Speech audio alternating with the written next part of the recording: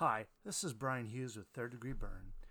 What you're about to hear is a brand new episode of Cocktails and Comics, a Third Degree Byrne podcast about things other than John Byrne.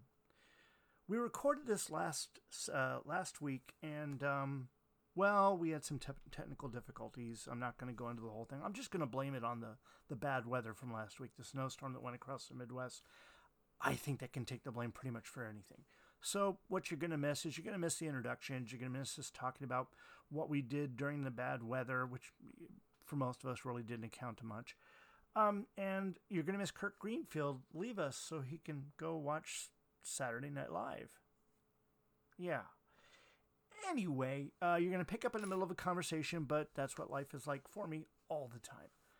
Anyway, pull up a tall, cool one, sit back, and enjoy as Third Degree Byrne presents Cocktails and Comics.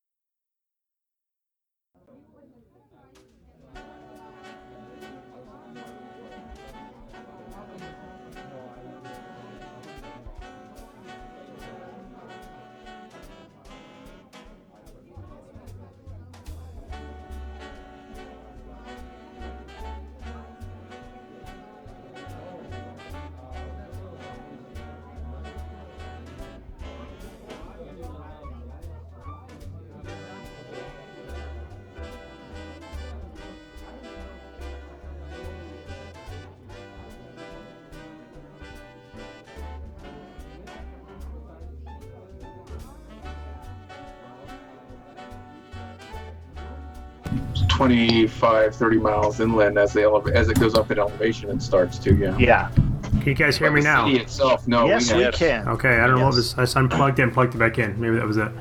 Okay, and you cannot spoil anything on WandaVision because David hasn't. I haven't. I haven't. I'm still behind, so I'm in the same boat. I haven't watched it. Alrighty. Well. And it's not my fault, by the way. So I made my wife watch the first 2 episodes, and she basically punched the ticket and said, "I'm out."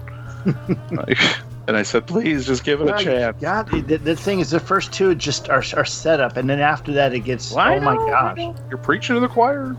But she was like, "Nope, not for me," which is a good segue into, kind of what everybody's watching. And so, John, Brian and I have been just flapping our gums here. What are you watching in the Hyatt household? WandaVision, of course. Oh my gosh, that is such. I won't spoil anything, but man, it's so good. Like we talked last week, or last time.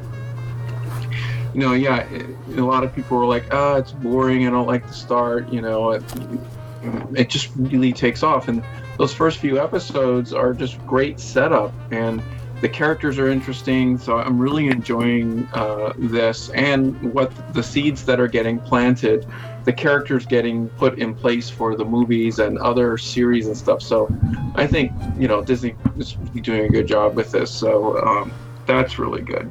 We just finished watching on Netflix Blown Away, which is the glass blowing competition. I watched that. I've seen that in our feed. I've seen it because we watch. What is it? Forged in Fire. Forged in Fire. Yeah. Yeah, I love that show. Like knives and swords and all kinds of crazy stuff. Yeah. So blown Away is good. Yeah. No. Well, it's an elimination competition.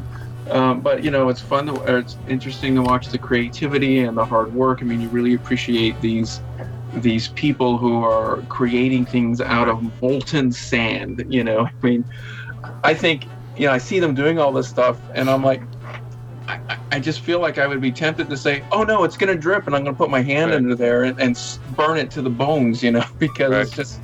And it's just some of that stuff is pulled like taffy, and it's so cool to see them go through the process and then to see the finished product. So that's a lot of fun. We're really looking forward to. I just saw the previews for the new What If animated series and the Justice Society series that are coming out. So I'm really looking forward to those. I think that those will be pretty interesting. There was some Stargirl news this week too. Yes. Some really good Stargirl news. If you guys didn't hear it, I don't know if this is spoiler information or not, and it shouldn't be. all things considered. But the casting news, is that what you're? Yeah, the casting news. Yeah. They've cast John Wesley Shipp as as Jay Garrick, the Flash. Yep. So yeah, cool. So that's awesome. Always looking forward to some John Wesley Shipp. And I said earlier that I watched the first episode of Clarice tonight, and that of course is the based on the Silence of the Lambs, the Jodie Foster role of Clarice Starling, and the girl they've got playing this the character Clarice.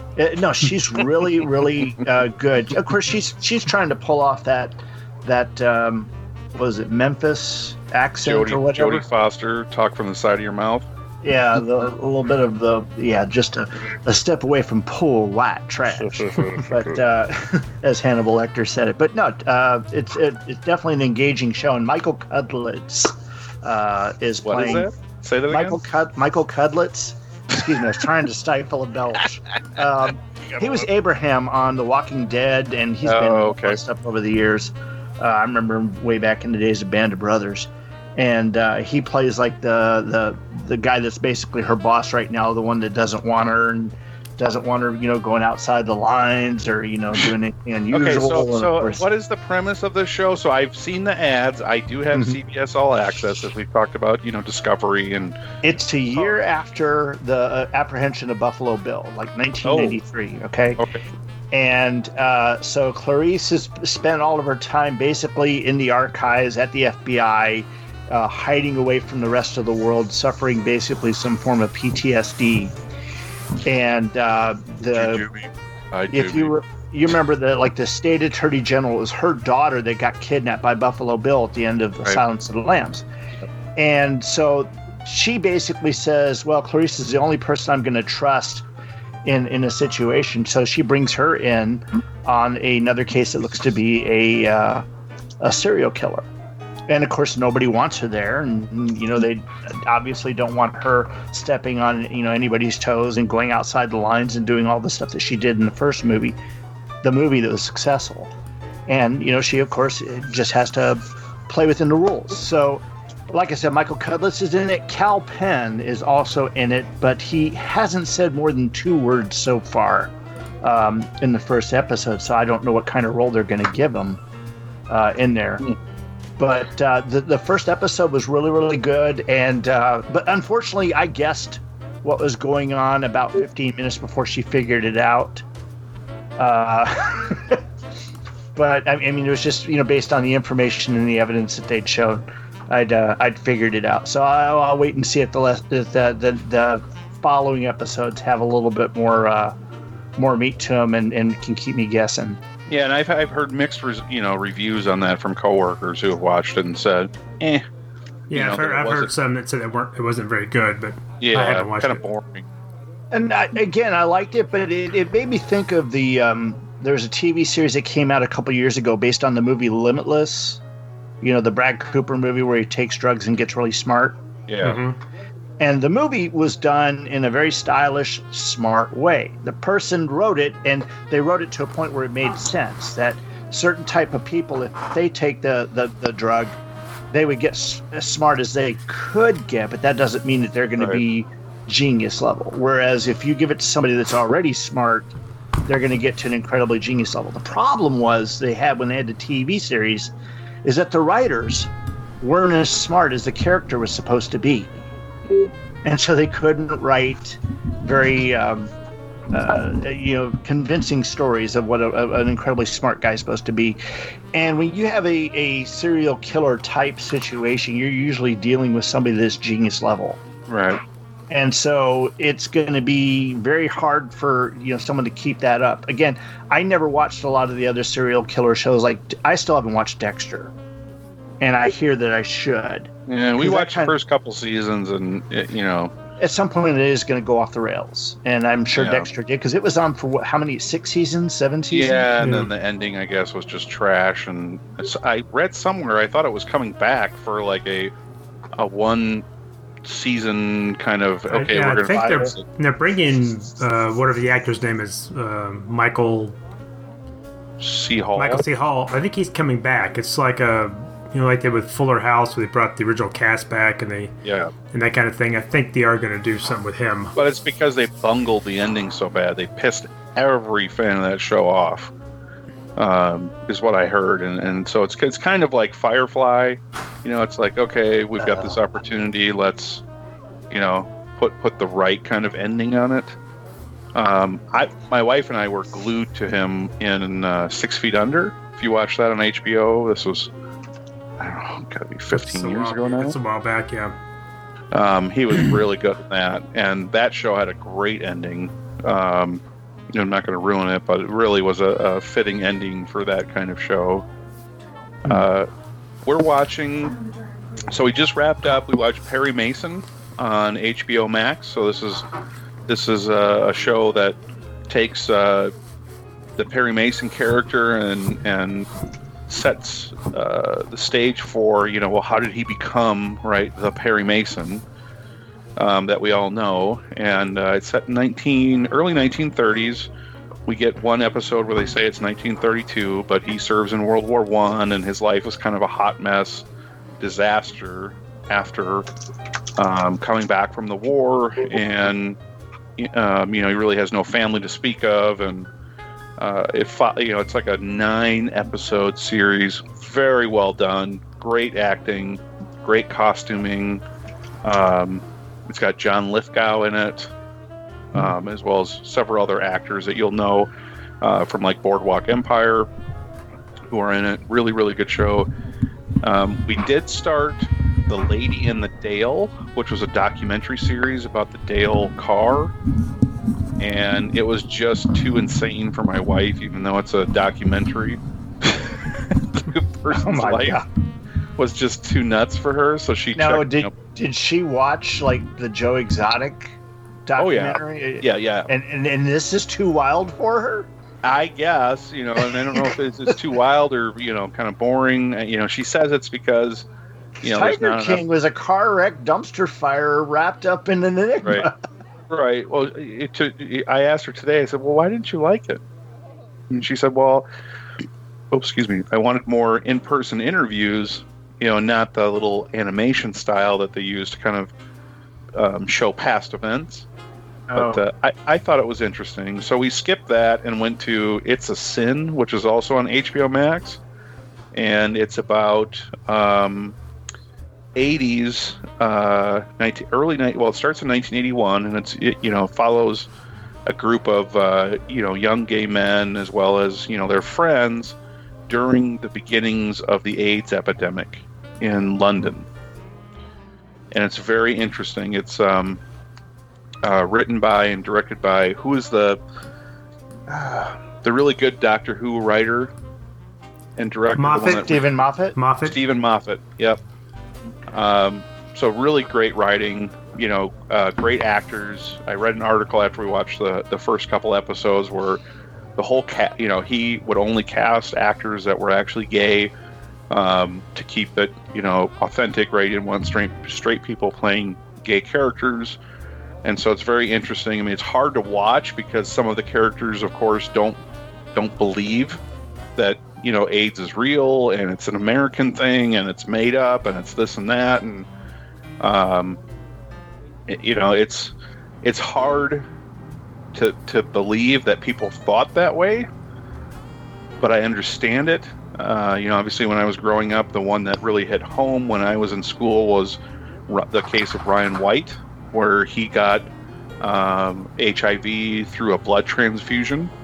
So through no fault of his own, he was a kid, and he got expelled from school because there was mass hysteria that just him drinking from the water fountain, right, could give other children, HIV, and but yeah, it's a really good show. Obviously, great costuming. You feel like it's the 1980s. Every episode goes forward 2 years in time, and it's just interesting as they are learning more information, how their kind of world is being turned upside down. There was a TV series on HBO that lasted 3 seasons, and they only intended it for 3 seasons, called The Deuce. Were you all familiar with that series at all? I've heard it. We watched some of it. It was a very, very gritty series about the Deuce, which is basically a certain area of Times Square back in New York in the late 70s, early 80s. And it was just, yeah, of course, a lot of that was, hookers, pimps, the porno theaters that were around there. And starred James Franco amongst, and what's her name? Did he play? Was he the bartender? He was the bartender, bar owner, and then of course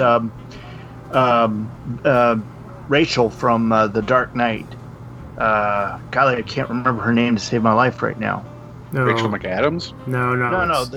It's Gyllenhaal, Maggie Gyllenhaal. Yeah, Maggie Gyllenhaal. That's right. Yeah, Maggie Gyllenhaal was she was one of the stars, and she was also a producer on this series. And it was a hard look at that. Of course, they had multiple bars, and some of them were gay bars. Yep. And you had a large gay population in this. And of course, it was the very beginning of the AIDS epidemic, where they showed the people as they started going through that. And in a number of the characters, the series is really hard hitting, and it's very. I mean, it's kind of like Hill Street Blues, but R-rated, almost. I don't know if you guys ever paid any attention to Hill Street Blues back in the day, but it was a very good series, and it also gave a piece of that, though not as hard as what you're talking about. What Moffat's done with his show there. Yeah, it's brutal in ways, and at times, right, it's very celebratory of being a young adult, mm-hmm. But there's the shadow following them, and we'll see how the story progresses. We're only 2 into it. We've had a couple characters that have not main characters, but tertiary characters who have died from AIDS, but there's no acknowledgement that it's AIDS, right? It's at the time they think it's some kind of cancer, or it's something else. They're not attributing it to AIDS. Who is that? HIV/AIDS. Who's that, Tim? These are my 2 new acquisitions. Let me get the other one out here. He's got bobbleheads. Roy Batty, and that's Decker. It's nice. Decker and Roy Batty. Cool. Funko Pops. Yep. I've seen things you people wouldn't understand. Okay. So, hey, I forgot to mention, I'm also watching Resident Alien with Alan Tudyk. That looks funny, but I haven't watched it. Is it pretty good? It is funny. It's really good. It's really good. It's on Hulu. We discovered, I had heard about it. I just never watched it. A coworker of mine said he watched it all the time. The Great British Baking Show. It's on Netflix. Yep. I watched that. Yeah, and we blew through the whole first season yesterday and today. And it's hard to watch if you're on a diet, because everything they cook up is just looks fabulous. It's a lot of fun. That. Yeah. Well, Tim, what's your drink of choice tonight? Yeah. Well, mine is just Dr. Pepper, because I am taking muscle relaxants, and I don't think I'm supposed to mix alcohol with those. So. Okay, so you're on muscle relaxers, so you're going to be fun. Yeah. Yeah. No, the directions say it will enhance your high, so you definitely should drink. And it makes me sleepy anyway. But I put a little. I started because I can never find Diet Dr. Pepper vanilla or cherry vanilla, so we buy that Tarani liquid flavor, and I just put a little lemon in it. I mean, a little vanilla in it, and it tastes just like it. Probably better for you. Probably. Well, let's. Tim, I want to give you an opportunity. So, you said you're watching the Great British Bake Off. Anything else that you're watching that you would recommend to folks? Let's see. You aren't watching. I'm watching WandaVision, but I'm behind on that. What else am I watching? I've been trying to watch the new Star Blazers, $21.99. That's on Funimation. I'm behind on that. Yeah. I gotta get that for my son to watch because it's cheap. It's like $5 a month. It's pretty cheap. We've got Funimation. Yeah. What else am I watching? I watch a lot of. If I'm working or doing something, I watch a lot of Pluto TV, which is a free. It's a channel that you can get on like an Apple TV or probably Roku, and it's free. It has ads, but they've got an MST channel So they play Mystery Science Theater 24 hours. They have a Mission Impossible, where they play that 24 hours. They play classic Doctor Who 24 hours. So I'm flipping back and forth between watching those all the time. But that's just fun. yeah, Fanilla's been watching more original stuff. She's kind of been watching a show on, I think it's Netflix, called Firefly Lane, and it's got the girl that played the second daughter on Roseanne. You know, when they replaced the first actress, the second actress that came on. I don't know her name. She's in it, and it's also got yeah. It's also got that's Katherine Heigl. Katherine Heigl, the main star of that. Yeah, it's her and Suffolk Irwin. I can't watch her in anything because I heard too much about her. She just. Her and her mother were a terror on pretty much anything that she was in. And then if she didn't like the way the movie represented her, she'd talk bad about the movie afterwards. Well. So, but my wife's been watching that one. I know this because I wake up in the middle of the night and the episodes are playing while she's falling asleep. So I've been watching some. This is more towards Chris than you, but I've been rewatching a lot of my Godzilla films because I've been watching with commentary. Yeah. So I watched Godzilla, Ghidorah, Mothra, All Monsters Attack last night before I fell asleep at the end of it. I was saying I wanted to sit back and watch the legendary films. You know, start off with Kong Skull Island, because my wife watched it a couple weeks ago, and I wasn't able to sit down and watch the whole movie. I got to see a couple of the scenes I liked, but I wanted to watch the whole thing to see if there's anything else there to miss, and to not miss. You know, the little behind the scenes stuff that we keep finding if you pay enough attention. Yeah. As we get ready for Kong. Tim, are you watching the original Godzilla movies, like from the 50s and 60s and 70s, or you're watching the ones that just started like in the 90s or 2000s? He's going to tell you about different eras. He's going to talk Showa era. There's three eras for Godzilla. There's Showa era, which is 54 to 75. There's the Heisei era, which is from 84 to 95, and then there's the Millennium era, which is all those. What? No, I've been watching the one I watched last night was from 2005, I think 2003. What's that podcast that I don't know? I listened to it and I haven't. Earth Destruction Directive. Earth Destruction Directive. Yeah. Yes. There's another good one called Kaiju Cast that they're the ones that do the commentaries, and I listen to that. I'm gonna have to check that one out. I'm always looking for a good commentary on War of the Gargantuas, which is they have one. My favorite kaiju movie. They do have one. I volunteered to on one of Luke's, either his latest one or the one right before. He was saying nobody wanted to come on and do Frankenstein Conquers the World with him. So I immediately wrote to him and said, "Hey, you know, if that slot's available when you do it, I volunteer right now." He said, "Okay, great." So whenever, hopefully, I can guest star on that one. He can bring me in too if he wants to. Hey, I'd love to do that. Don't hog my guest star. No. I just sit there behind you and then just say things to you so you could say it to him. Well, since we're talking about TV and film, so it was reported this week that The Punisher and Jessica Jones, right, which were hit TV series on I say TV for lack of a better term, but streaming service series on Netflix. Those rights have reverted back to Marvel, and so we could get The Punisher or Jessica Jones popping up in one of the future Marvel shows, as has been reported that Charlie Cox, who was a great Daredevil in the Netflix show, he will be making a cameo or some kind of appearance in Spider-Man 3 with Tom Holland. Well, I thought when they did the Netflix shows, that meant that Marvel had the rights back because they made mention, or they tried to tie it into the movies. So I thought they already had those rights back, but they did not. It's a trickle-down thing based on when the shows premiered. Yep. Yeah. So you've got, basically, we still have Iron Fist that needs to fall back to them. Looking at the article that David sent, it was they couldn't use them for 2 years after the cancellation of the show. So Yep. Maybe that was it. So Okay, I gotta break in for just a Byrne related thing. Did you all know that his father was a lord? no, Lord Byrne? John Byrne's father was Lord Rushton. By the way, Yeah. my wife made me a lord for my birthday on Valentine's Day, which happy belated birthday, John. As we shared in text, I've only known one other person that had a birthday on Valentine's Day. Now I know two.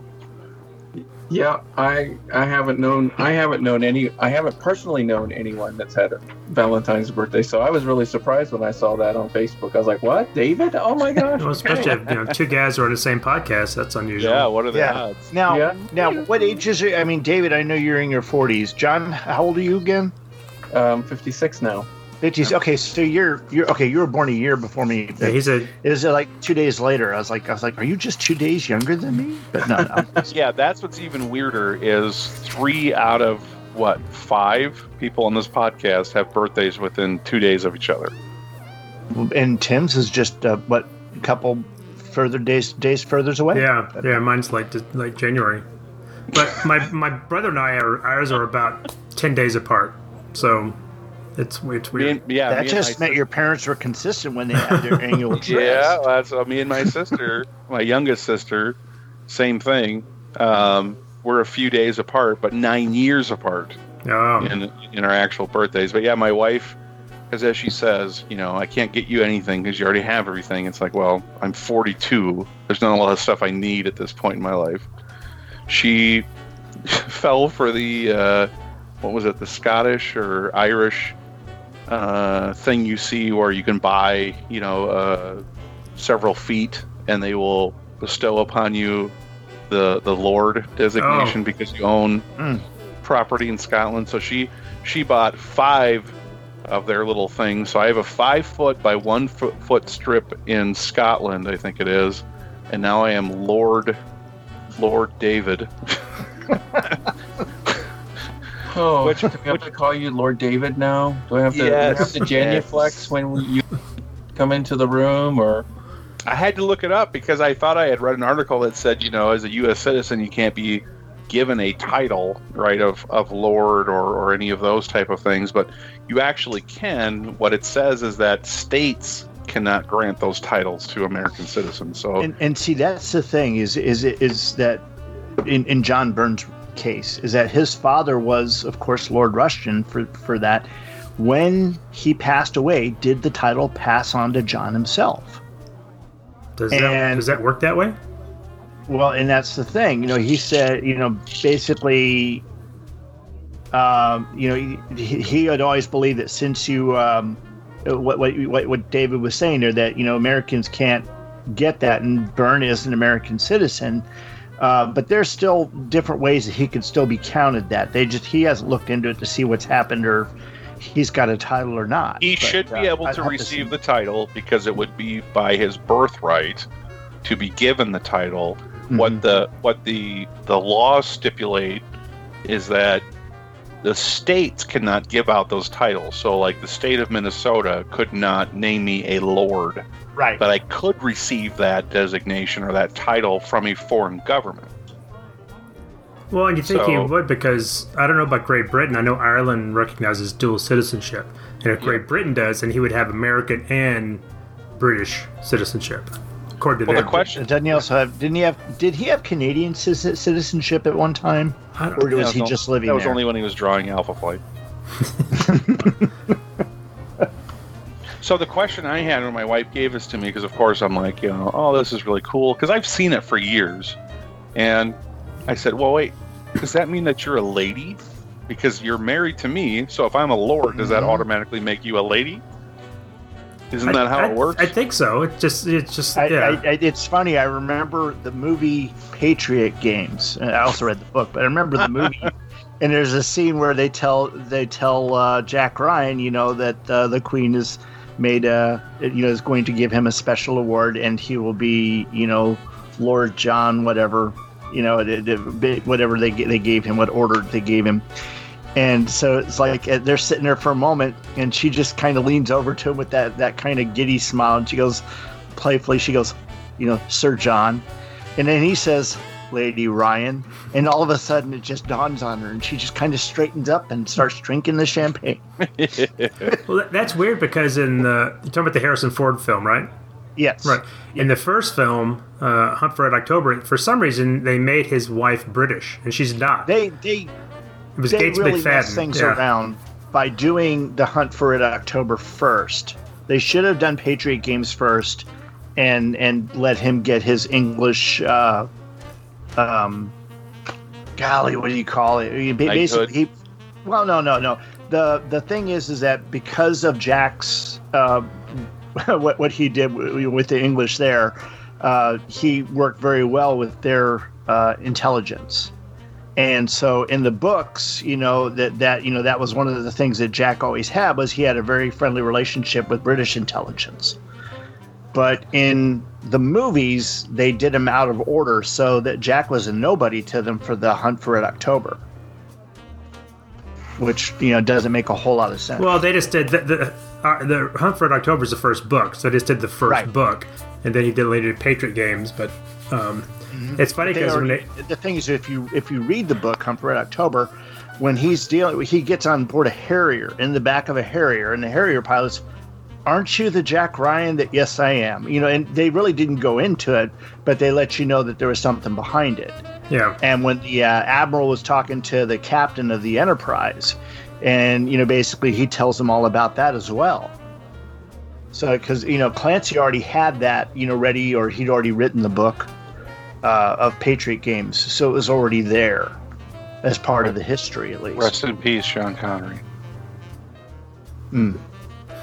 Hunt for Red October. Oh, right. Which is still the best film. I think still the best adaptation of his books, and I always felt is it adaptation or adaptation? It's adaptation. Yes. It's adaptation. No. It's adaptation, right? It depends on who says it. It is. And It's it probably depends on their adaptation. choice. Yes. Hey, I just want to speak proper English. It's adaptation. Well, you're a lord now. You have to speak proper English. You say aluminium and shul. I'm sorry, not shul. Schedule. Schedule. A word you learned in shul. And he's going to go on holiday. And you're sitting in your flat right now. I've always heard it pronounced adaptation. It is adaptation. Always. I misspoke. Okay. Anyway. And but I've heard other people say it as adaptation, and I'm like, no, it's adaptation. Am I taking crazy pills? No. I prefer to say adaptation, but I've heard the other way as well. And as a social chameleon, I usually find myself adjusting to whoever I'm talking to. Well, moving along, so we had the Mortal Kombat trailer released this week. This is another highly anticipated movie. Now, maybe for some it's not, but for people like me that were playing video games in the arcade, who were of that right age, 11, 12 years old when Mortal Kombat came out, this game, it changed people's worlds. And my 14-year-old son had a geekasm when he saw the trailer. So, kids, they are, yeah. It looks great, but ultra violent. If you've seen the Red Man trailer, it looks really violent. Yeah, I watched it. Which fits the Mortal Kombat universe. I mean, Mortal Kombat is not a game that shied away from violence. If anything, I actually find myself recoiling a little bit of the new games. The fatalities are just so over the top, and the graphics have come such a long way that I know, but still, in the mid-90s, seeing somebody get their spine ripped out was still kind of jarring, Or their head punched off. I think that's why they want to do it, so they can show all those fatalities. All those. But I'll say that the original Mortal Kombat movie from '95 is still one of those guilty pleasures I love to put in every now and then. It's not a bad movie. It's a fun movie. Just a product of its time. Not for a video game adaptation. It's pretty good. I mean, it's compared to other stuff. Probably one of the best video game adaptations they put out. Well, okay, Dave, if you're very familiar, I mean, I've played Mortal Kombat as best I can, but I'm a button masher. If I beat you up, it's only because I hit the right button accidentally. I'm not a skillful player. Jump kick me and sweep me to death. Yeah, I just didn't just didn't know what I was doing. But and I've got the newest one because I got it. It was pretty cheap, and I got it for Xbox One, and it's the latest one. I think I picked it up mainly because you can play as Michael Myers. No, well maybe, but I think he plays Michael Myers. You got Stallone. Yeah, Stallone. Rambo, Terminator. It's pretty crazy. Who is the? I watched the trailer, and this main character's name is the guy they come to. He's got the tattoo. He says, "Where's that birthmark you've had?" And his name was like Khan, he's or like a rebranded Johnny Cage. Yeah, so I figured I didn't recognize that name, so I don't know who that was. No, everybody else looked totally different, which doesn't really make any sense because, like you were saying, they specifically call out Liu Kang, Sub-Zero, Scorpion. You've got Raiden. You have the guy with the metal arms. Yep, you got Jax. So it's when that was announced, and that's been known for quite a while, people were doing a head scratcher going, huh? Yeah, but Johnny Cage wouldn't be the kind of guy you would... I mean, he wouldn't be your through character, would you? Wouldn't it be Liu Kang? No, Liu Kang's a bad guy, right? No, he's not. Okay. They're kind of the original cast of characters was 3, 4, 5, 6, 7. I had to see the character select screen in my head and count them. There were 7 heroes of Earthrealm that went to defend it from Shao Kahn. Right. Shao Kahn and is Gung Lo, is he a good guy or a bad guy? Shang Tsung? No, Gung Lo. You mean Kung Lao? Kung Lao. Yeah, okay, there you go. Kung Lao. I'm going off of the 95 movie when they talked about it. I've got no Mortal Kombat. Yeah, I'm hip. He was thinking Gung Ho. That's a G.I. Joe. No, but I took my nephew to see Mortal Kombat Annihilation, and that was an abomination. Yeah. When it came out, and again, the spoiler for 30 or 25-year-old movie to kill Johnny Cage within the first 5 minutes, and I was just like, okay, I'm ready to leave. Yeah, popcorn's not even cold yet. Yep. Yes, Kung Lao is a good character. He showed up in Mortal Kombat 2. Now he is supposed to be, I believe, an ancestor to Liu Kang, or at least that's right. That's right. Part of the same, clan that Liu Kang is in. Rights on the side of light. Yes. Well, what I didn't like about the original, is it 95? The original movie, that they because I had seen my nephews play it. I think maybe the first one on the PlayStation, so I was kind of familiar with the characters. And in that film, they took Raiden out, and he became more as an advisor. He wasn't a participant. He was just kind of the advisor. Played wonderfully by Chris Lambert, but but I thought, why do that? Because he was kind of my favorite character to play when I would play it. But there can be only one. I guess that's what's happening. When you're the Highlander in your own realm. You become. Well, the other news we got was, and I had to shake my head at this, and I know part of this is like the "get off my lawn" thing, but it was announced that they're doing a Running Man remake with Edgar Wright, though. With Edgar Wright as director and co-scripting with Michael Bacall. Why? Well, I read some of those articles. I read a few of them, and you told me that because I kind of wanted to be hip with what you guys were talking about. So, because I had heard that. Hello, fellow kids. I wanted to be able to talk what you kids were talking. No, and I don't know if Edgar Wright's good for it. I mean, I like Edgar Wright as a director. I'm not sure if he's right for that film. Was he the original one that was originally attached to Ant-Man? He was. And then walked away? Yeah. I think he needs a lot of because he's used to kind of doing his own the stuff he does with Simon Pegg are his own creation. So he's kind of used to having a lot of control. And I think what a lot of directors wind up when they get into the Marvel system, it's like, yeah, you can do your own film, but you have to do it in these parameters because we got things we got to keep in line. So But it said that they're going to keep it much the closer. The sequel to Baby Driver got killed thanks to Kevin Spacey, and the actor that played Baby. He's also gotten himself kind of blackballed. Oh, really? Oh, I didn't know there was going to be a sequel to that, but it begged for a sequel. I mean that. Well, I know the Kevin Spacey thing heard it when I think it came to Oscar time, but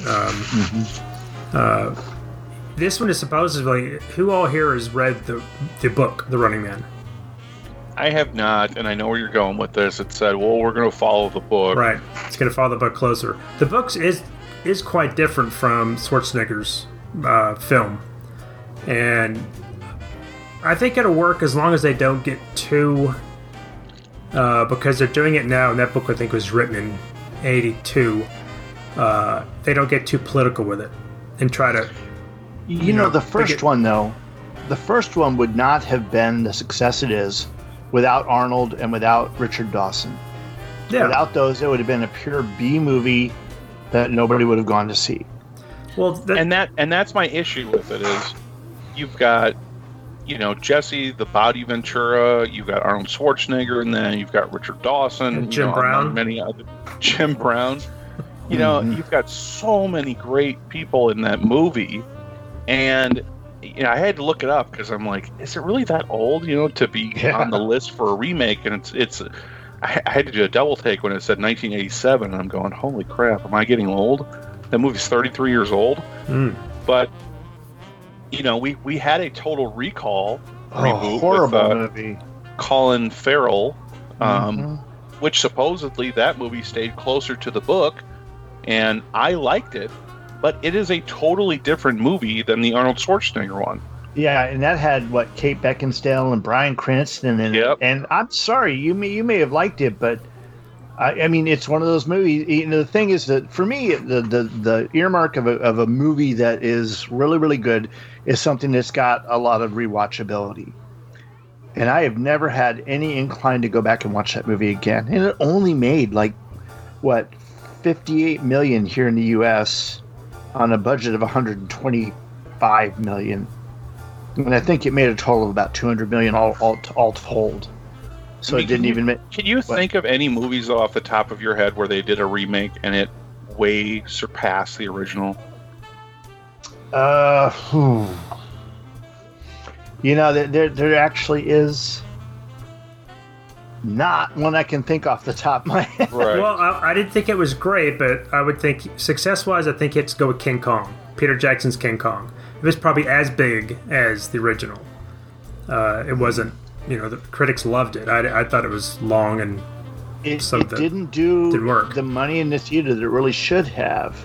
And I think I attribute that to being too long and to having to, because it took, King Kong, the original movie, if you watch that is a fast-paced, 90 moment minutes. after moment after moment. It's 90 minutes, and it moves like clockwork.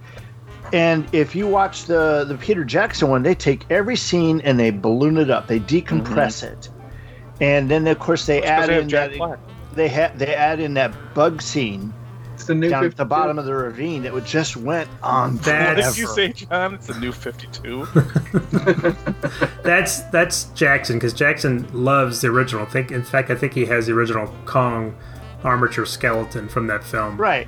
Right, and I got no problem with that. I thought it was a very well done movie, and it was, and I take nothing away from Jack Black and his performance. Adrian Brody, who in that movie in Predators, they make him an action hero kind of, which I'm like, Adrian Brody, really?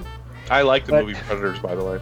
Yeah, I do too. But I do like anything set in the Alien or Predator universe. I'm not a hard sell. Well, come on, you throw a guy out of an airplane. And that's how you wake up at the beginning of the movie. That's awesome. Right. And then you got Danny Trejo in it. Hey. Well, the bug scene was a notorious scene that supposedly was filmed and by Willis O'Brien. They cut it out because of time, and it's been lost. They've only seen sketches of it. And actually, one of the worm creatures did show up later in the Black Scorpion, which Willis O'Brien did the animation for. You see he had to fight a scorpion, so it's one of his models that he kept and brought into that film. But I think King Kong suffers a lot from The same with the Hobbit films. It suffers from Jackson after he did the Lord of the Rings, and he was so hot, and he was probably given a lot of carte blanche for do whatever you want. And I thought King Kong was, to your point, it was long, it was bloated. I thought Adrian Brody and Naomi Watts, they had zero chemistry together. Well, she had great chemistry with the ape, though. Well, who does it with Andy Serkis, right? True. I'll throw one for you. How about The Thing? The Thing. Although it wasn't John Carpenter's. Right, it wasn't popular at the time, but it's been reevaluated. So now people think it's a classic. Or Cronenberg's The Fly. I think that was as popular as the original 1958. In Cronenberg's The Fly is so disturbing on so many levels. Just, because it brings about some concepts and ideas about teleportation that just really still to this day mess with my mind. I'm getting shivers just thinking about that one. He put that biofilter in there like they have in Star Trek. That wouldn't have happened. Yeah, the Heisenberg compensator. And yeah. Someone said, the Fly was basically an example of someone building the transporter and working the bugs out. Or working the bugs in. Yeah. Now, I'll tell you, and I'm going to change subjects a little bit. I had been going through this massive binge in my spare time of the Clone Wars, Star Wars, the Clone Wars, Star Wars Rebels. And after I finished those two, I said, okay, well, I'm going to go ahead and watch Rogue One. And then I watched Solo. And the thing is each time I watch it, I'm finding that I'm like, can this scene be over? There was a couple scenes in Solo that just I didn't care for. But, Solo's definitely the weakest of all the Star Wars movies at this point in my mind, after that rewatch of all that. But I need to go back and I know my wife and I want to do a sit down of of all three trilogies and kind of give those another look at. But the thing is that I had never watched the Clone Wars all the way through, and I'd never watched much of Rebels really. And watching those, I think that they are just awesome, and they of course enhance the story on the Mandalorian. And it excites me more towards the next season, if we do get a next season. I saw a rumor, or heard a rumor, that there may be no season 3, and that Pablo Pedro Pascal Pedro not gonna walk away. He's not going to walk away from that paycheck. The thing is that he may have put them in a position to fire him. Oh, great! Because he may be, and again, I have not been looking into this because it's just one of those things I hate. But apparently, he may have put a tweet out or something that put his support behind Gina Carano, who was fired for putting out some very horrid tweets and other things in social media that were just, she's been drinking the Trump Kool-Aid. These actors and producers and all these other folks in Hollywood need to delete their dang Twitter accounts. The thing is, so she's not going to be in The Mandalorian going forward. That's for sure. No. But she's already got work. But she was supposed to have a spin-off series, and that got pulled. Right, but the right-wing engine that's out in Hollywood now has hired her for her own thing out there with them. Yeah, on the Ben Shapiro network or whatever that is. Whatever it is going to be. Hey, it's work, a joke. Yeah, that's not really Hollywood. That's not a Disney paycheck. No. So, So I'm going to switch it back to the topic a little bit. For season 3, I mean, I know it's called The Mandalorian, but man, they introduced Grogu so early. It was like The Mandalorian and Grogu. With him gone. It was with him gone. Hey, what? He's not gone forever. Look, that story is not done. We know that. We know. That. So what? Do you think season 3 would skip forward, some years and pick up with a teenage Grogu, or No. Here's a couple things that we know that He's are gonna have a bunch of pimples and like a my thing is four-hair mustache. kind of like Groot at the end of Guardians of the Galaxy 2. Yeah, well, my thing is, like, what would Season 3 be about? I mean, Season 1 and 2 was all about getting Grogu to the Jedis. Yeah, but okay. Wait, the thing wait. is, Din Djarin earned the black saber. All right, Yes. and in many ways that makes him heir to the throne of Yeah. Mandalore. Yeah, Okay. rightful. And of course, Bo-Katan is not happy about that. But the thing is over the series in the Clone Wars and in Rebels, I don't remember for Rebels for sure. Definitely in Clone Wars. Yeah, and in Rebels, she was offered the Darksaber several times. She goes, "No, I haven't won it. I haven't, earned it." And you can tell that that's what she wants to do, but she's not in a position to. And now Din Djarin has it, and he earned it. Yep. Yeah. Well, the thing that I think we've all talked about, or we've talked about a couple times on our only four episodes in here to our Cocktails and Comics, is we like the fact that there is a arching narrative that's happening within the show, but each episode is like a one and done, right? They go to a planet, they do a thing, and then they get another piece of information and they move on. Right. So there's no reason that formula, even without Grogu, I cannot believe, and I'm just going to go on a tangent here for a moment, that after the Disney execs, because it's been widely reported that they were all caught off guard with how popular that character was. I mean, there was no merchandising in the pipeline because they had no idea that Baby Yoda was going to be so popular. And I got call bull on that. They did.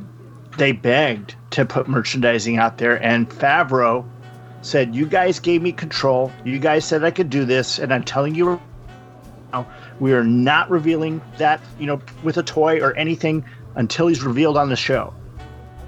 And But so they gave in. They could have had it sitting in warehouses in China, and nobody would have known the difference. Nah, they would have. Word would have gotten out. Well, what about between season 1 and 2? Okay, he's the first season. You can't reveal him ahead of time. But they had all that time, or at least halfway through season 1, they could tell that, hey, this guy's popular.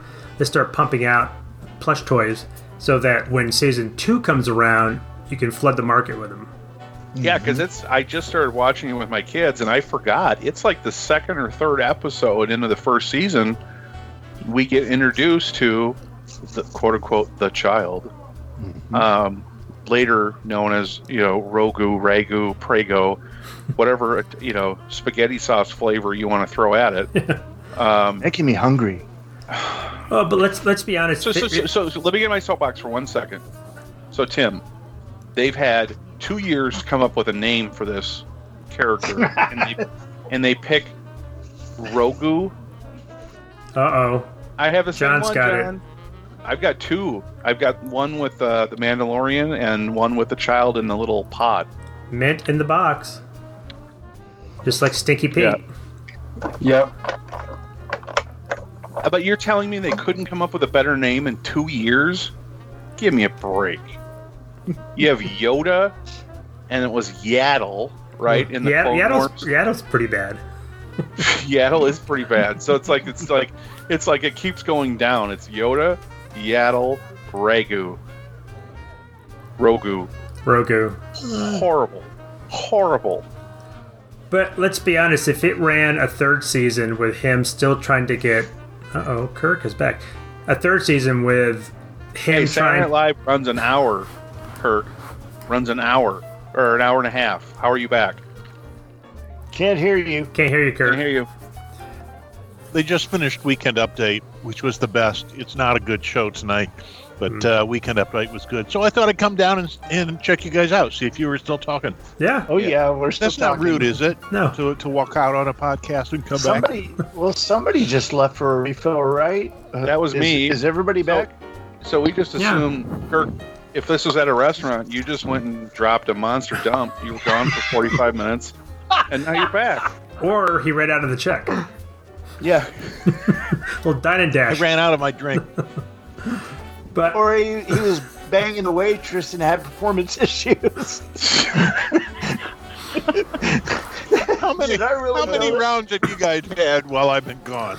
Oh, 3 or 4. Couple. hey, We were talking currently about how the Mandalorian had, a year plus to ramp up toys, and they didn't because they were caught off guard of the popularity of the character. Brian doesn't believe that's true, that it's something to do with Jon Favreau, and now we're talking about the horrible naming of that character, who they knew 2 years, a year and a half in advance of how popular it was, and they came up with the name Rogu, which is awful. Like the spaghetti sauce, Rogu? I said Ragu. Yep, that's the first. As soon as his name was revealed by, Ragu's his father. yeah, I know Ragu and Prego. I'm yeah, Rogu, their son of father. Ragu. Yep, with mushroom and garlic. Well, what if Well, I they did? agree. They really missed the boat without, toy marketing or merchandising.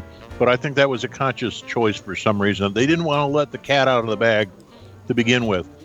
But can you believe the Master Panda, what's his name? Master Pandemonium, and the realistic hands that they had on WandaVision? I mean, I couldn't believe. I saw that clip, and it's like this CG animation. It's just incredible. Stop it! Stop it! Is he giving you fake spoilers? Stop What? it! I will mute you permanently. Well, Okay. let me ask you this, guys. We're talking about the Mandalorian.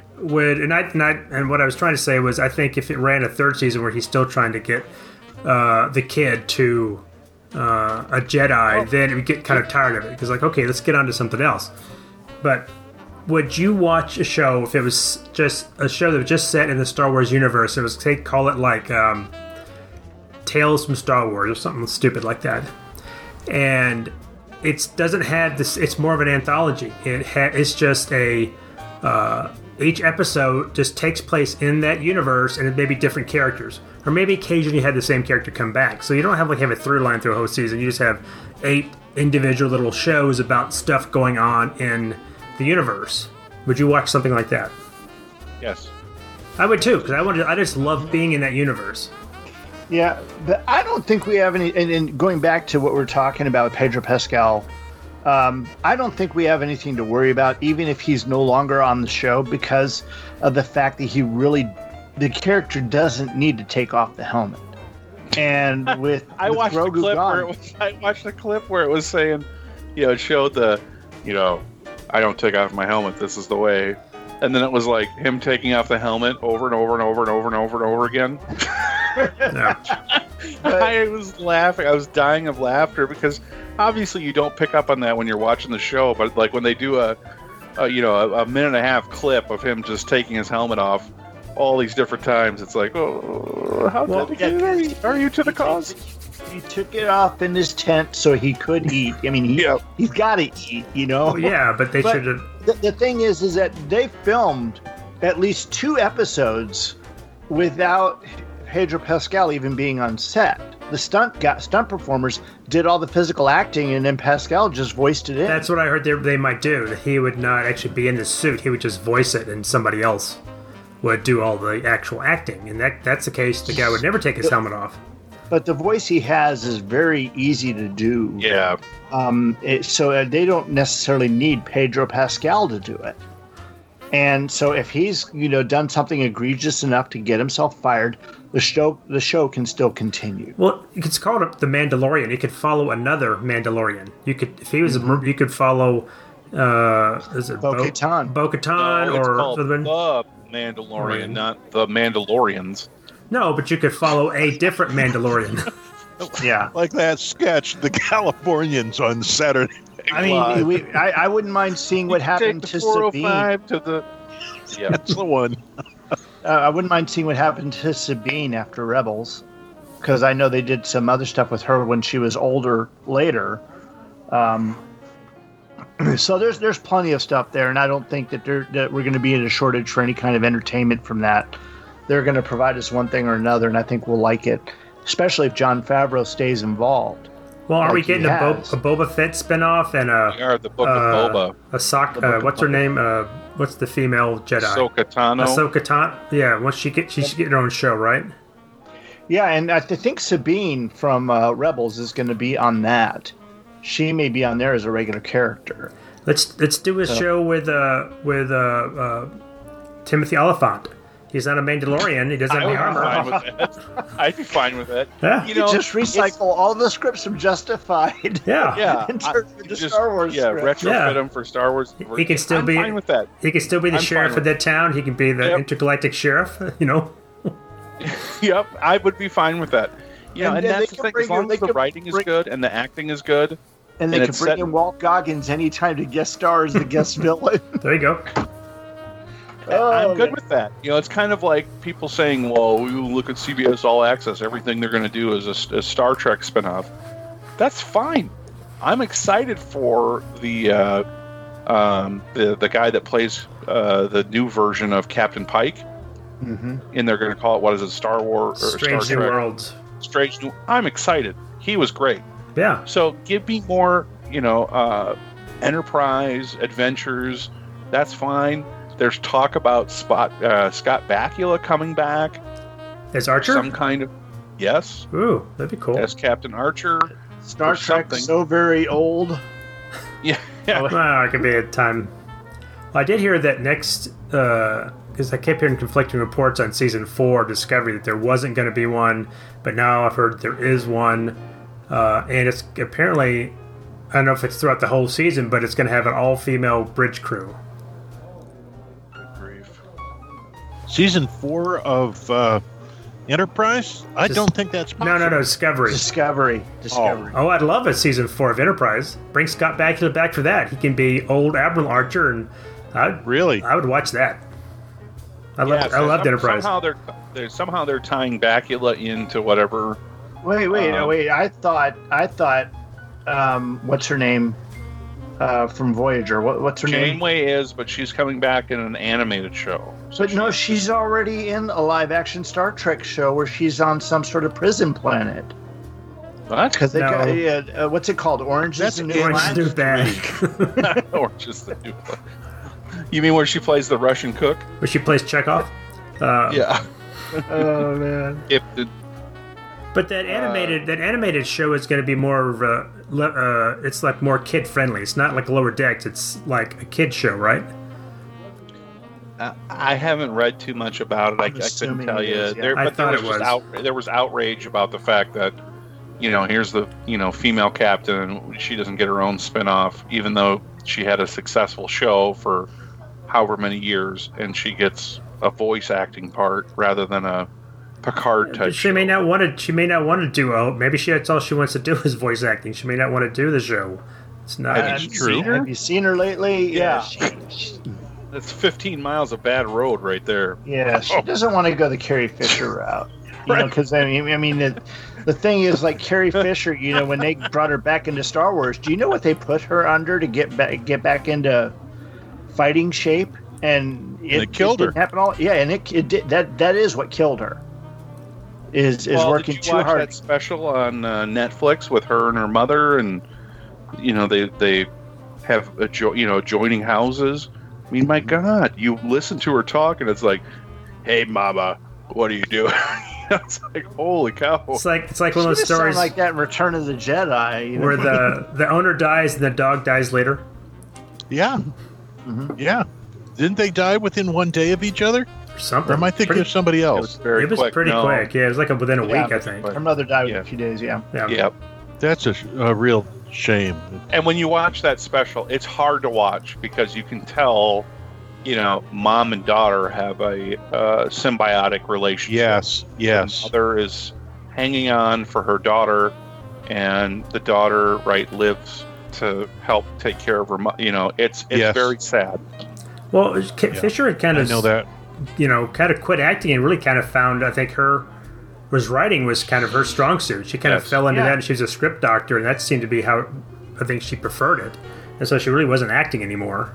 It was. I remember reading about Frakes when he showed up in Picard, that he had been out of acting for so long, and he was directing, that he kind of had to find his voice again. He didn't, because he hadn't done it in a while. So, I mean, I guess you fall out of that, if you kind of stop doing it. But I had not known that about her being the go-to, last minute script doctor until I read her book, and I'd have to go grab it off my bookshelf.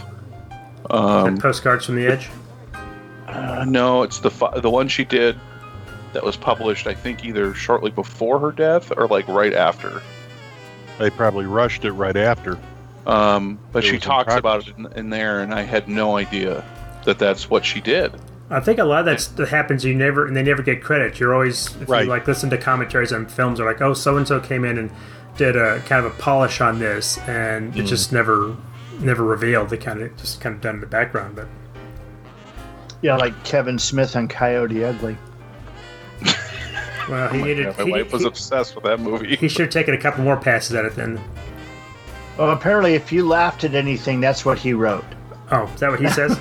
Yeah, that's what Oh, my wife loves that movie. We were teenagers when that came out, and I've seen that movie way too many times. You don't make her get on the kitchen table and dance, do you? Not anymore. It's funny when you talk about the funny bits he's claiming that he wrote. In the original Star Trek, most of the humorous bits in many of the scripts were injected by D.C. Fontana. She put the human relationships between Spock and Bones and the others. She brought her scripts, brought those out, and put them forward. And then Gene L. Kuhn also did some as well. But it's interesting, the concept of a script doctor. So many of our beloved episodes of the original series, that is, have her hands or his hands involved in it in some way. I'll get off my soapbox. No. You brought up something that was wonderful, and it just reminded me. Now, of course, one of the things I've been doing these last couple weeks and months is, I've been going back and actually started reading actual comic books again, as we discussed on the last episode of Cocktails and Comics. And I've also been playing a lot of my retro computer games, one of which was Star Trek: The 25th Anniversary game by Interplay. And you can get that game on Steam for like under $10. It's a lot of fun.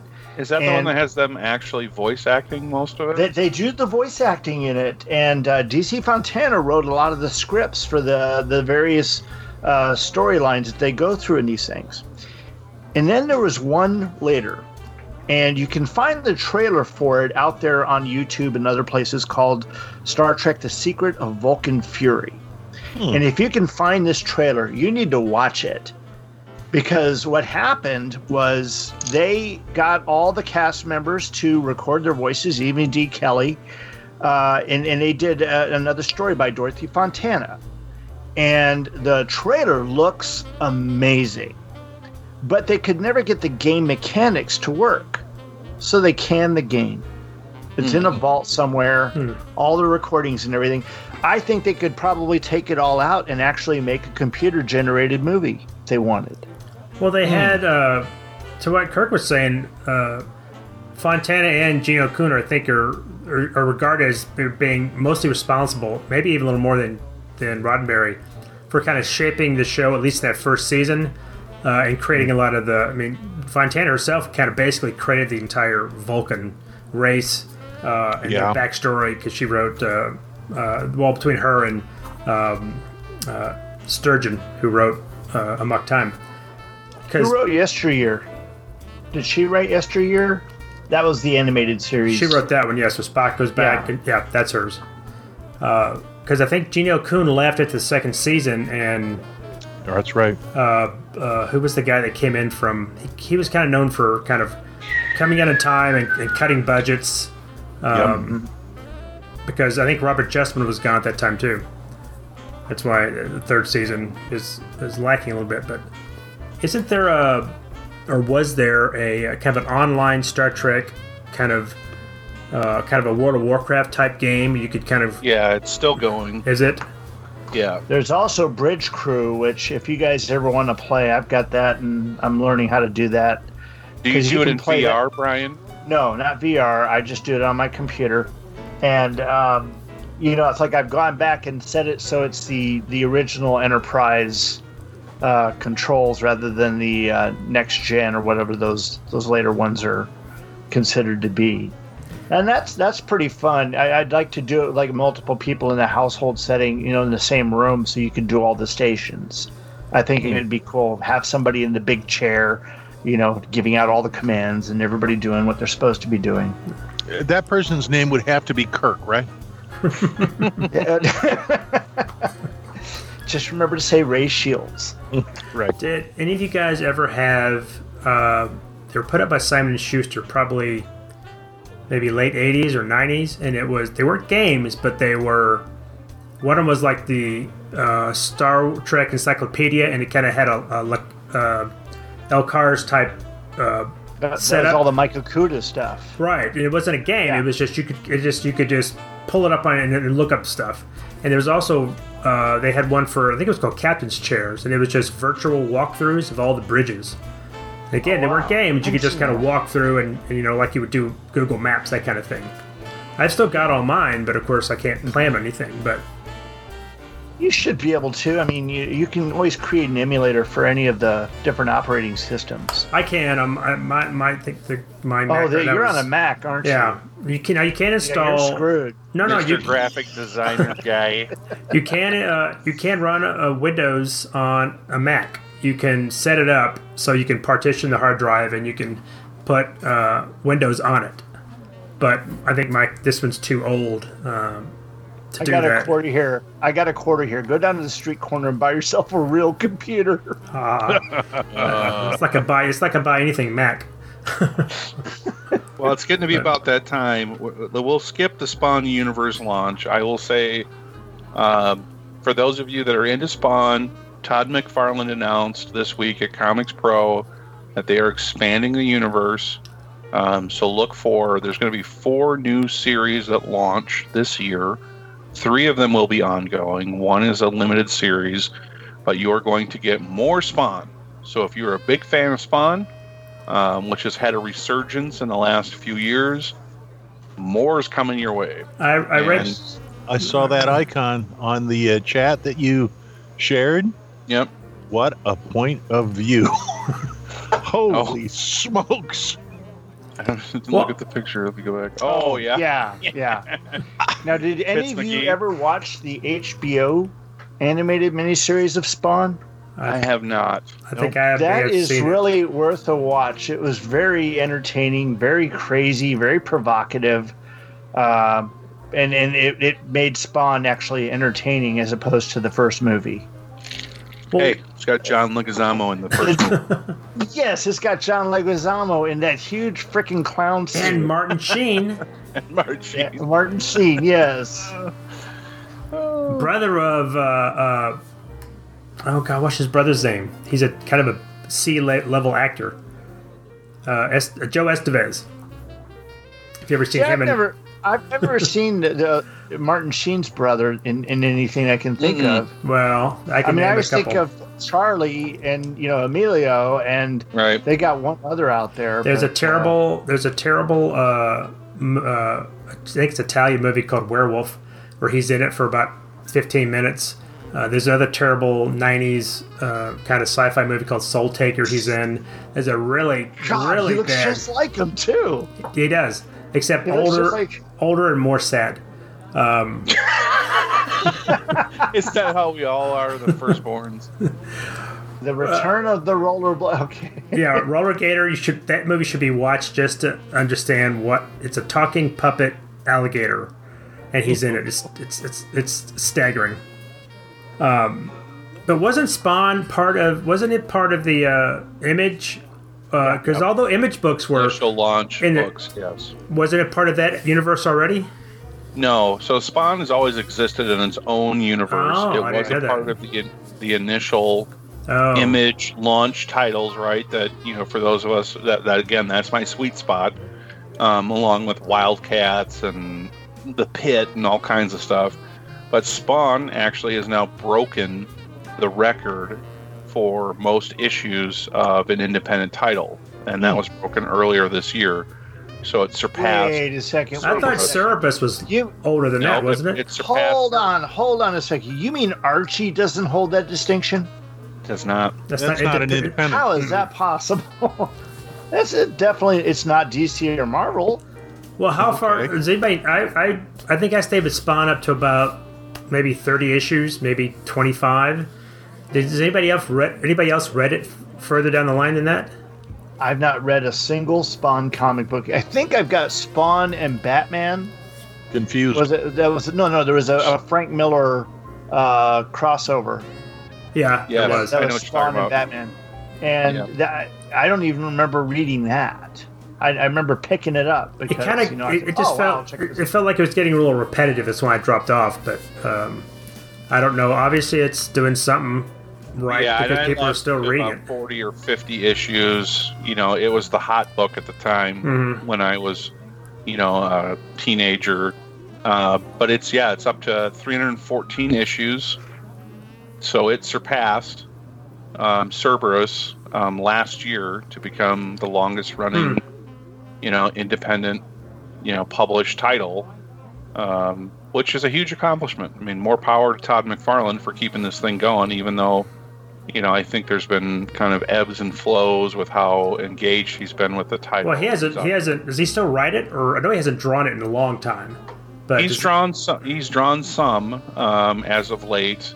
He's doing covers and some other things, and he actually did something that was good. So one of the big crazes in comics is variant covers, and for Spawn 300, which tied the record with Cerberus, anybody that wanted to do a variant cover had to do interior pages.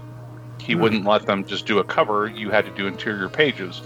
So it did limit the amount of people, but you got some really good talent drawing those books because they had to do interior pages, and you can imagine, you don't know what you're going to get.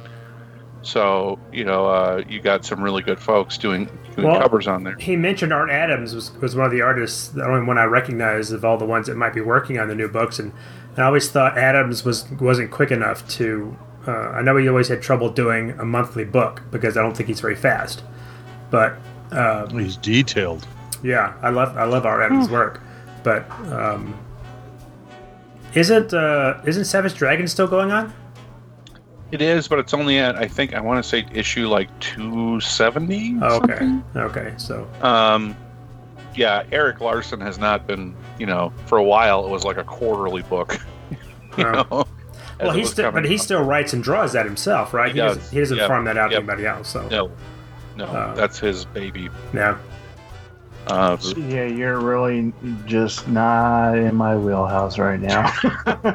Hey, I'm broadening your horizons. Speaking of Cerebus, just Eric Larson has always been one of my least favorite. It's funny because I was just talking about that the other night, wasn't I, Tim? Mm-hmm. Yeah, I'll shut up now. Speaking of Cerebus, have we talked about the Cerebus #1 reprint or what's the word that I want? Not counterfeits. The counterfeit scandal. Oh yeah, I've heard about that. Did we talk about that on one of these shows? Nope. Anyways, we won't do it tonight, but we should recap that because I have a couple connections to that I didn't realize. But it'll take too long. You guys, we'll do it on another one. You're printing books in your basement? Close, but not quite. But if I was, I'd never admit it. But I have a couple connections that I didn't realize to that. Well, we'll talk about it another time. Well, is that a construction cone on top of a lamp? I saw that back there, that safety cone. Oh, yeah. It's a small version. It's a dildo. It's just done. No. It's a butt plug. My wife is under the impression that when you teach people to drive, that you have to set out traffic cones so that they can learn how to parallel park or pull in or something. I've never had that experience because when I learned in Michigan, we didn't have that. but apparently in some communities that's very important. So when they had these little plastic teeny tiny traffic cones for sale, she bought them for the kids. Well, the kids have learned to drive, 10 years ago now. And so that one's left over, and it's sitting on top of a launch rod for my model rockets, just so that, you don't poke your eye out of it. That's what that's doing. We should tell people. No, you want me to bring it over here? No, thanks. I don't want to see your launch rod. We should let people know I'm the only one of the participants on this chat that has his video feed on, and that's why they're spotting things behind me in my very cluttered basement to talk about. I got the lights off in here. Well, I got the lights down. I'm drinking good. We were critiquing your whole basement.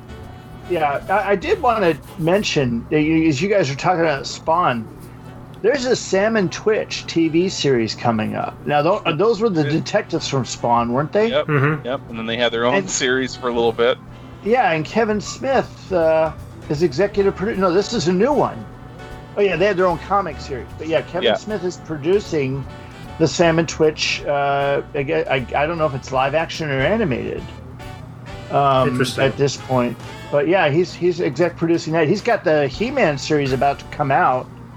So yeah, he's got the rebirth of it's a continuation of the He-Man and the Masters of the Universe series. Like the new She-Ra together. The new She-Ra cartoon. I think it's what it's called. Yep. No, I don't think it's going to be like that, because that got kind of panned for not being, kind of on brand. But it is getting late, and I do want to talk about. So I sent you the link, and Kirk gave me a hard time, saying I must be independently wealthy to be looking at original comic art. And there's a heritage auction this weekend, and it caught my eye because there's a John Byrne and Austin page from Doom Patrol number 13. It's page 14. So it's nothing special, right? It's not like a good page? Is it? It's 9 panel. What is it? 9 panel? No, 8 panels of Elastigirl. And does she always sleep in her costume? They all do. They all do. They sleep in the costume. I mean, in TV series they don't. Well, in comics they do. Yeah, well. I wanted to bring it up because I have not dabbled in this world very much, because, like Kirk, most of the time what you're hearing is pages going for thousands of dollars or tens of thousands of dollars or hundreds of thousands of dollars. And I wanted to point this out because, as a Byrne fan, even though it's not the most desirable page, if you wanted to own a piece of actual John Byrne done art and Terry Austin inks, it ain't bad. No, and the bids are only at $115. Now, granted, you got to pay a 20% premium on that, but you're looking at, assuming the bids didn't go up anymore, which it doesn't seem like it's got a lot of action. I'll have to ask Weldon some of these Mark Bagley ones are pretty cheap. Yeah, they are very cheap. I'd love to have a Mark Bagley. Adams is a curator for Heritage Auctions, and so all this stuff usually comes through his hands and all that. So I'm going to have to ask him about this. I don't want to brag, but I've got a John Byrne page from Spider-Man Chapter 1. It's him and Electro, and I think that's inked by Byrne. And I think I got on eBay for about $120. Wow. Now that's probably 15 years ago. But. Are you going to share it and put it in the chat? Oh, I don't even know where it's at. It's well, maybe not now, but I don't even know where it's at. The show notes. I took a picture of it. Yeah, they're amazing pieces. It's just one of many.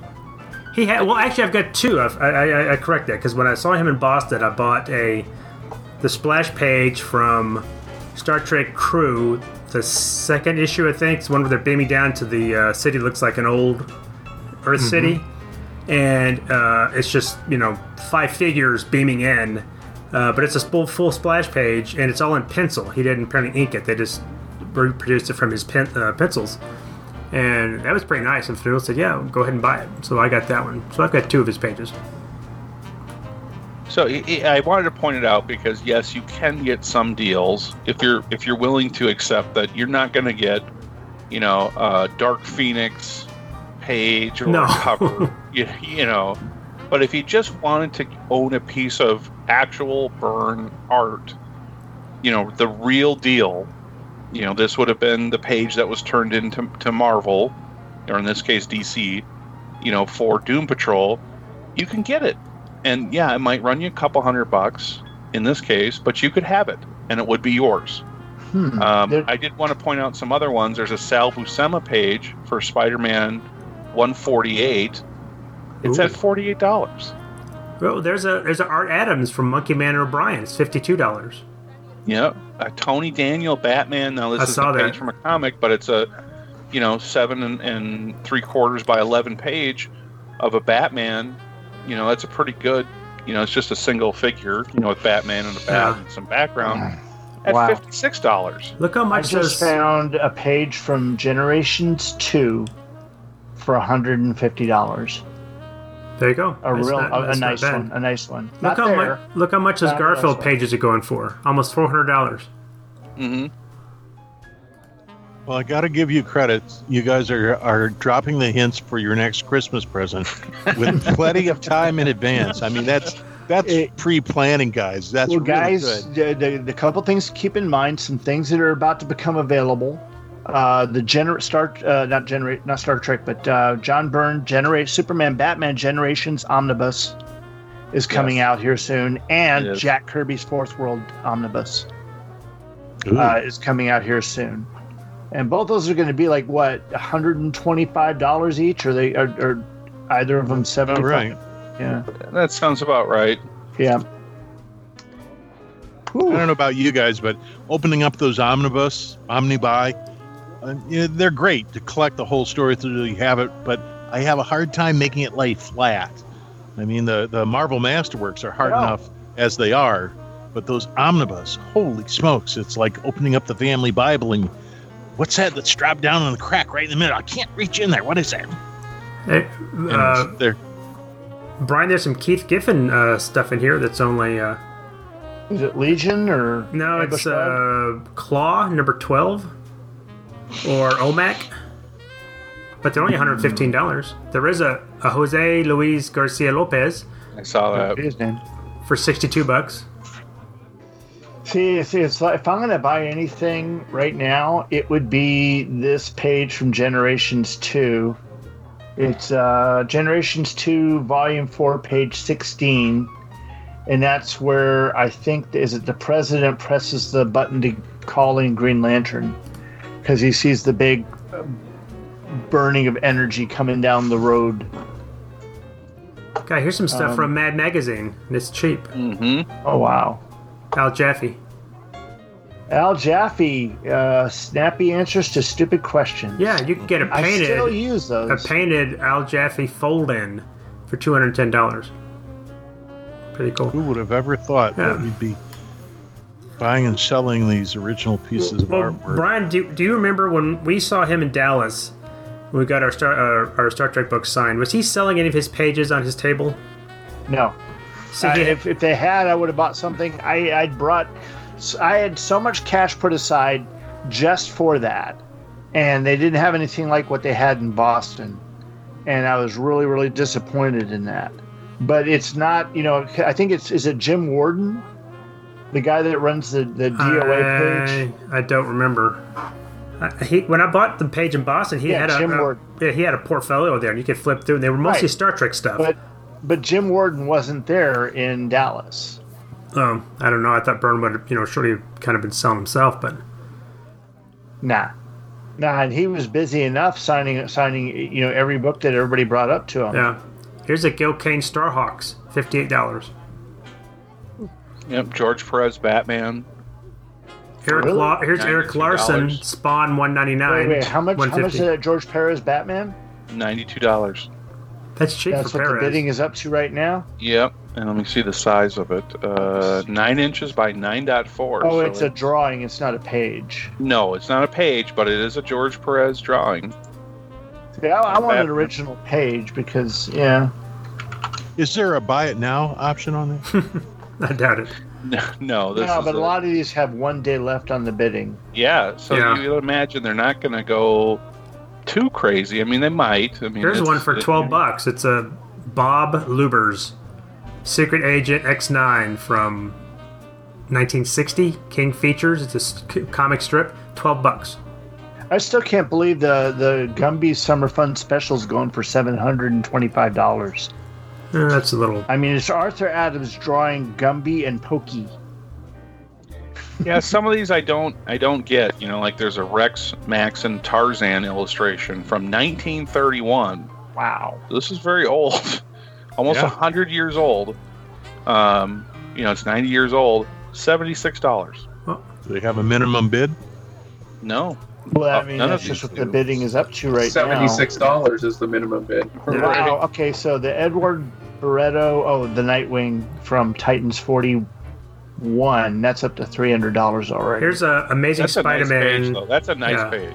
Amazing Spider-Man number 168, cover preliminary original art from 1977, $115. And what's it show? Who's the art? Whoever did the original art, it's just kind of a rough sketch of how the cover would be. And it's the one where Firelord, or it's Will-O-the-Wisp, has got Parker by the neck and he's kind of flying through the city. So that would be Ross Andrew. Is that right? Who was doing it in that time?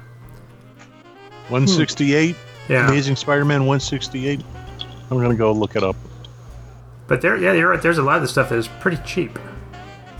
Yeah, so you don't have to be a millionaire to, get a page or two. And like I said, it's not going to be like the preeminent, pages from comics. But if you like to own a page of original art that maybe your favorite artist or from your favorite series, you can get them, at less than, bank busting prices.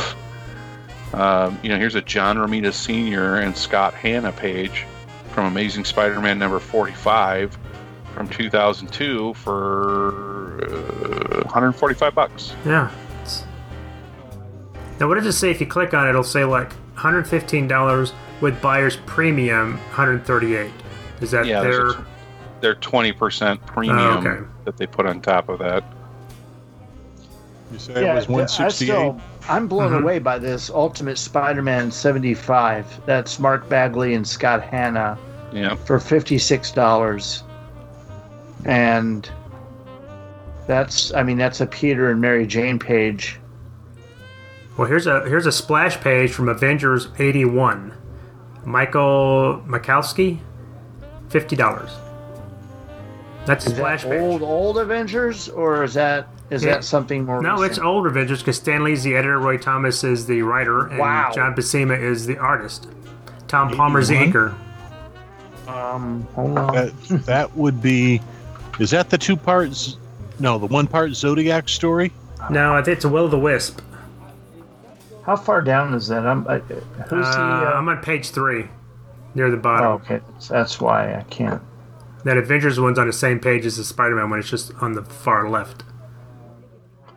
Yeah, I see it. Wow. Okay, I'm sorry. This is a recreation. So it's a recreation of 81, but still, it's a nice page. Yep. It's a nice page. Wow. No, there's a lot of stuff here, really interesting. I'm sure the people that are listening to us right now, they won't have the ability to buy They these won't. because That's why I brought it up. This is going to be quite a bit later. They can't but no, the thing is, if you go out to Heritage Auctions website and you look at the various comic pages and stuff they have, they're constantly getting new things all the time. My friend Weldon Adams on his Facebook page will constantly throw out these, look what came across my desk today. And he had a lot of the X-Men, like 137. They had a bunch of pages from that one go on auction just before we did our Dark Phoenix extravaganza. Was that last year? Yeah, it was last year. It's a Jerry Ordway Shazam for $62.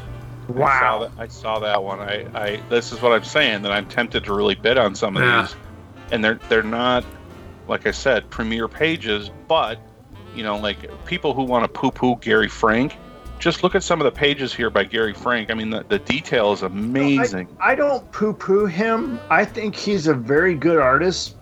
I just think that his Christopher Reeve Superman is creepy.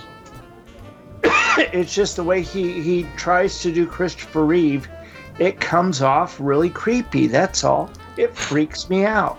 Is that George Perez one you were talking about, David? Is that the Batman? It's like looking at a picture that moves around, okay? That looks at you moving around the room. Yeah. It's creepy. That's all. There's a Bob McLeod Storm for $42. Yep, I saw that one too. And some of these guys, I mean, they're getting up in age. So, you know, and as we know with artists, it's just a fact of life that once they die, their art goes up in value. And so, you know, as Tim just said, you know, there's a George Perez that I had mentioned earlier of the Batman picture. If you like George Perez, an artist, here's a fairly cheap way to get a George Perez drawn Batman. It's not a comic page, but it is a George Perez original piece of art. And you can get it framed and hang in your man cave. Yeah, exactly. Yep. And nobody else will have that same piece. Yeah, that's a specialty illustration. Yep. There's a lot of these from this year, from 2020. Bart Sears, he's got one here for $11 from Spider-Woman. Is that the one where her face is like melting off? Yeah, or he's pulling her face off or something. Yeah, I saw that one and I was like, that's kind of a cool page. I mean, I'm not familiar with that book, but that's a 2-page spread. You want who wants a Gorilla Grodd being ridden by Ambush Bug? $23. It's a pretty cool pencil. I don't know who did it. So, you know, something to think about, you know, as you're, you know, maybe looking for something for that hard to buy person that's a comic fan. As Brian said, you know, Heritage Auction gets the stuff all the time. And, you know, to me, it's fairly reasonable. As someone who's gone to a lot of conventions, you know, you look at original art pages, they are expensive. Very. It sometimes depends on, like you said, who you're collecting. Right. Here's a Kirk Swan Superman from '75, $56. I saw that one too. There's a lot of Kirk Swan here. Yeah, there's a lot of Kirk Swan in here, and they're not super expensive. Here's the. I'm sharing it in Skype, so take a look. There's the original art that I got from George Perez. We can't. Oh, there it is. Yeah, I got that. That's George Teen Titans 19. No. George Dr. Perez, Light? Romeo Tanghal, and it's a full page of Dr. Light. Here's a Wally Wood. Is this monster drawing for $21? Yeah, I bought this about 26 years ago. Is this before Identity Crisis? Yeah, this is back in the early 80s. Okay. This is from the original Teen Titans run that Wolfman and Perez did. How often do they do How often do they do these auctions like this? There's auctions going on all the time. Mm-hmm. But I mean, is it? Well, I guess I'm not really. They just get new material all the time. Yeah, it's one of those sites that you bookmark and check it, you know, once a week. Yeah. And see what's coming up. You know, like I said, normally most average folks like us, they're, you know, priced out. Yeah. Yeah. Well, I think a lot of people buy this stuff because they intend to resell it. They don't care what it is. They're buying it to resell it. Exactly. Yeah. Or as an investment. Mm-hmm. Which, you know, you can understand, right? I mean, if you owned, you know, a splash page of a character introduction or a first appearance cover of a character, that's a big deal. You know, whether these prices continue to rise like they have been, who knows? I mean, the market doesn't seem to be slowing down, but just because you see some of these record-breaking prices on some pages doesn't mean that that's how the whole market is. I'll tell you right now that if you go to Byrne's website and you find the link to Jim Warden's DOA page, you can find Byrne's IDW artwork starting at about $125, $100 and going up to $200. And this is pages from the Star Trek, the Romulan Pawns of War. There's a lot of pages in there. There's not any that are like, you know, full page splashes or anything like that. And there's other books in there, but there's one that's got like a Romulan warbird that gets blown up. That's a good page. How much is that one? It's 150. And you can find pages from other books that he's done there for IDW, and I'm trying to figure out what some of these are. It looks like that spy, not the spy book, but the Finders of Lost Children.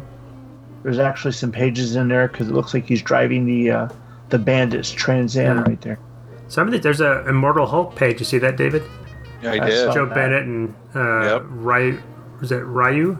Ray? Yeah, it's actually doubled in the last day because that was one I had my eye on. There's also I know it's exactly that part in the story where that page occurs. I like this Joe Bennett and Al Milgrom. Sensational Spider-Man's not bad. I mean, some of these, well, you notice that they're not, Peter Parker's in that one, but not Spider-Man. So sometimes the pages will be. There's just some Wonder Woman pages available. Look at the mighty Avengers 81 recreation of the Splash. You've got Cap, Iron Man, Thor, the big three, Quicksilver, who's hot right now, and the Black Panther, who's hot. That I know what I want for Christmas. That's a recreation. It's not the initial page. That's okay. For $50, that's okay. You'll take it. Sold. It's impressive. Yeah. And this is a dying form of comic book art. I mean, let's be real. Mm-hmm. So many of the artists coming up today, they were trained in the digital tools that are used now to draw comics and color comics and ink comics. So, even though, as Tim mentioned, the Immortal Hulk page, that's not a new artist. That's somebody that's been around for a long time. So he's still doing it the traditional way. This is going to become less and less common. Mm-hmm. As comic art continues to be produced, you won't have these.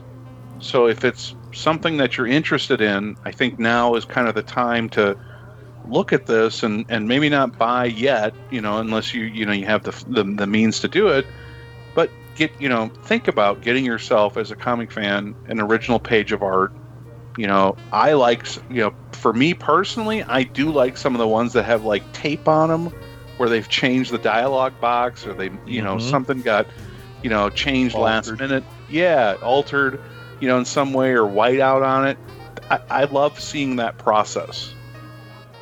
And it's a way for you to own a little piece of something that we love. And again, it's something that nobody else has. Well, they got Michael Kaluta here from Madame Xanadu. Did you see these other? That's $13. Brian, did you see these other pages that John Byrne's coming up? I guess they're coming in future auctions. John Byrne, I did Daredevil. a search. It's labeled John Byrne Fantastic Four, but it's a splash page of Daredevil. Oh, okay, yeah, I know which one that is. Now this is John Byrne, West Coast Avengers number 50, New Gods number 13. Action Comics 827, John Byrne Who's Who update Metallo, and Fantastic Four 255. Those are all upcoming auctions. Okay, I've got to find the thing for upcoming because I'm only seeing the current. Well, I found it because I clicked on the that Byrne and Austin page from Doom Patrol, and it took me there. So you can also in the top left where there's a search box, just type in John Byrne. Yeah. Okay. Oh, wow. Now is that actual page? I don't know. Oh, wow, the Human Torch. But there are no bids on that. Well, some of them I think are coming up. But you're upcoming, yeah. A lot of this happens with, and I run this all the time with DVDs, because they'll kind of go out of print. And you were talking about War of the Gargantuas earlier, Brian. I've got I think it came out in 2004 or 5. It's a double feature of the original Rodan in Japanese and War of the Gargantuas. Now that DVD is out of print, but it's going for about $150. He's got a whole bunch of stuff coming up. If you type in John Byrne, yeah, that's what I'm looking gosh, there's a lot. There's a Metallo page from the Who's Who. Yep, I see that. There's a lot of Fantastic Four 255, so he must be dumping. Well, he's not doing it. I mean, he doesn't own any of this all old original art. It's other people that own it, And so they're basically putting it up for sale. They're expecting hundreds, if not thousands, of dollars for these pages, considering how much of the X-Men stuff went for in the last couple of years. I mean, you're talking some of the X-Men pages went for, in the, $50, $75, even $100,000 range.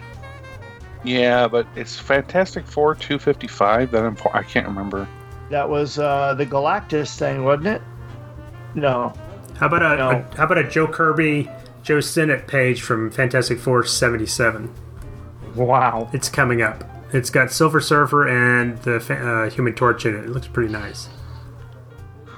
I can imagine what that'll fetch. Page, from Fantastic Four 255. I was just looking at that. I like that one. The cityscape, and then you've got Daredevil leaping at the reader. That's a nice page. The better is this one from Fantastic Four 76. It's a great page. It's got Torch. It's got Mr. Fantastic, the Thing. Psycho Man? I don't know. Is that Psycho Man? I'm not. No, probably the Punisher. Galactus is Punisher, maybe. That Daredevil splash page by Byrne is good too, from 255. Mm-hmm. So something to think about, as that was the Annihilus story. Yeah, you can tell. Something to think about. If you get bored, you're waiting for that next omnibus to come out, or you're just not interested in modern comics. I think this is a great thing to look at every once in a while, and maybe you'll pick up a bargain, and start a little collection of original artwork. I like that page of I think it's Orion, John Byrne, New Gods, Volume 4, number 13. Is that going to go for a lot of money? Probably not. That's a nice page. I like that one. So I think that'll probably do it for tonight, unless you guys got anything else. No, we probably lost our audience about 30 minutes ago when we just started talking. We just started talking about all these pages. Well, the good thing is they won't be able to bid on anything that's going to end tomorrow. So we're safe in bidding on some of the stuff that we talked about tonight. Hopefully you've enjoyed another couple hours with your third degree Byrne crew, just hanging out, talking comics, talking movies, talking TV, original art, Twitter controversies. We'll have to save for the next Cocktails and Comics. I do have kind of a fun little Amazon Music game that we can play next time. It's a little Family Feud style. I'll save that in my back pocket. There you go. So for Third Degree Byrne and Cocktails and Comics, I'm David Thompson, and I was joined by Brian Hughes. Say good night, Brian. 3 sheets to the wind. Thank you. And John Hyatt. Hey, good night, everyone. Good morning. Whenever you're listening. Kurt Gromfeld. I'm the sober one. Yeah, that is true. And Tim Elliott. I'm the designated driver.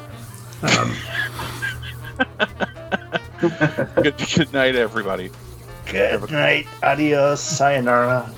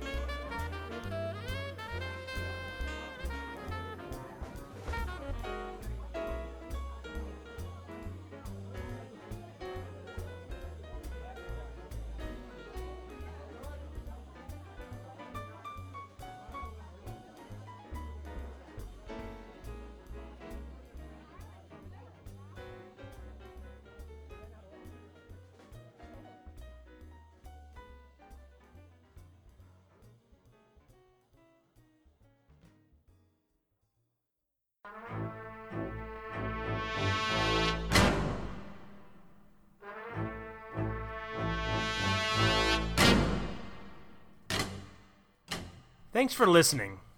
You can find us and many other great shows at 22freaks.com. That's TWOTRUEFREAKS.com. Third Degree Byrne is spelled with the number 3, RDDEGREEBYRNE, and is part of the 22 Freaks network of shows. Follow us on Facebook and Twitter. Just look for Third Degree Byrne, spelled with the number 3, and Byrne spelled BYRNE. Compliments, complaints, and recipes can be sent to gottagetburned@gmail.com. That's GOTTAGETBYRNED@gmail.com. Drop us a line and tell us how we're doing. Till next time, this has been Third Degree Byrne. Some men aren't looking for anything logical, like money. They can't be bought, bullied, reasoned, or negotiated with. Some men just want to watch the world burn.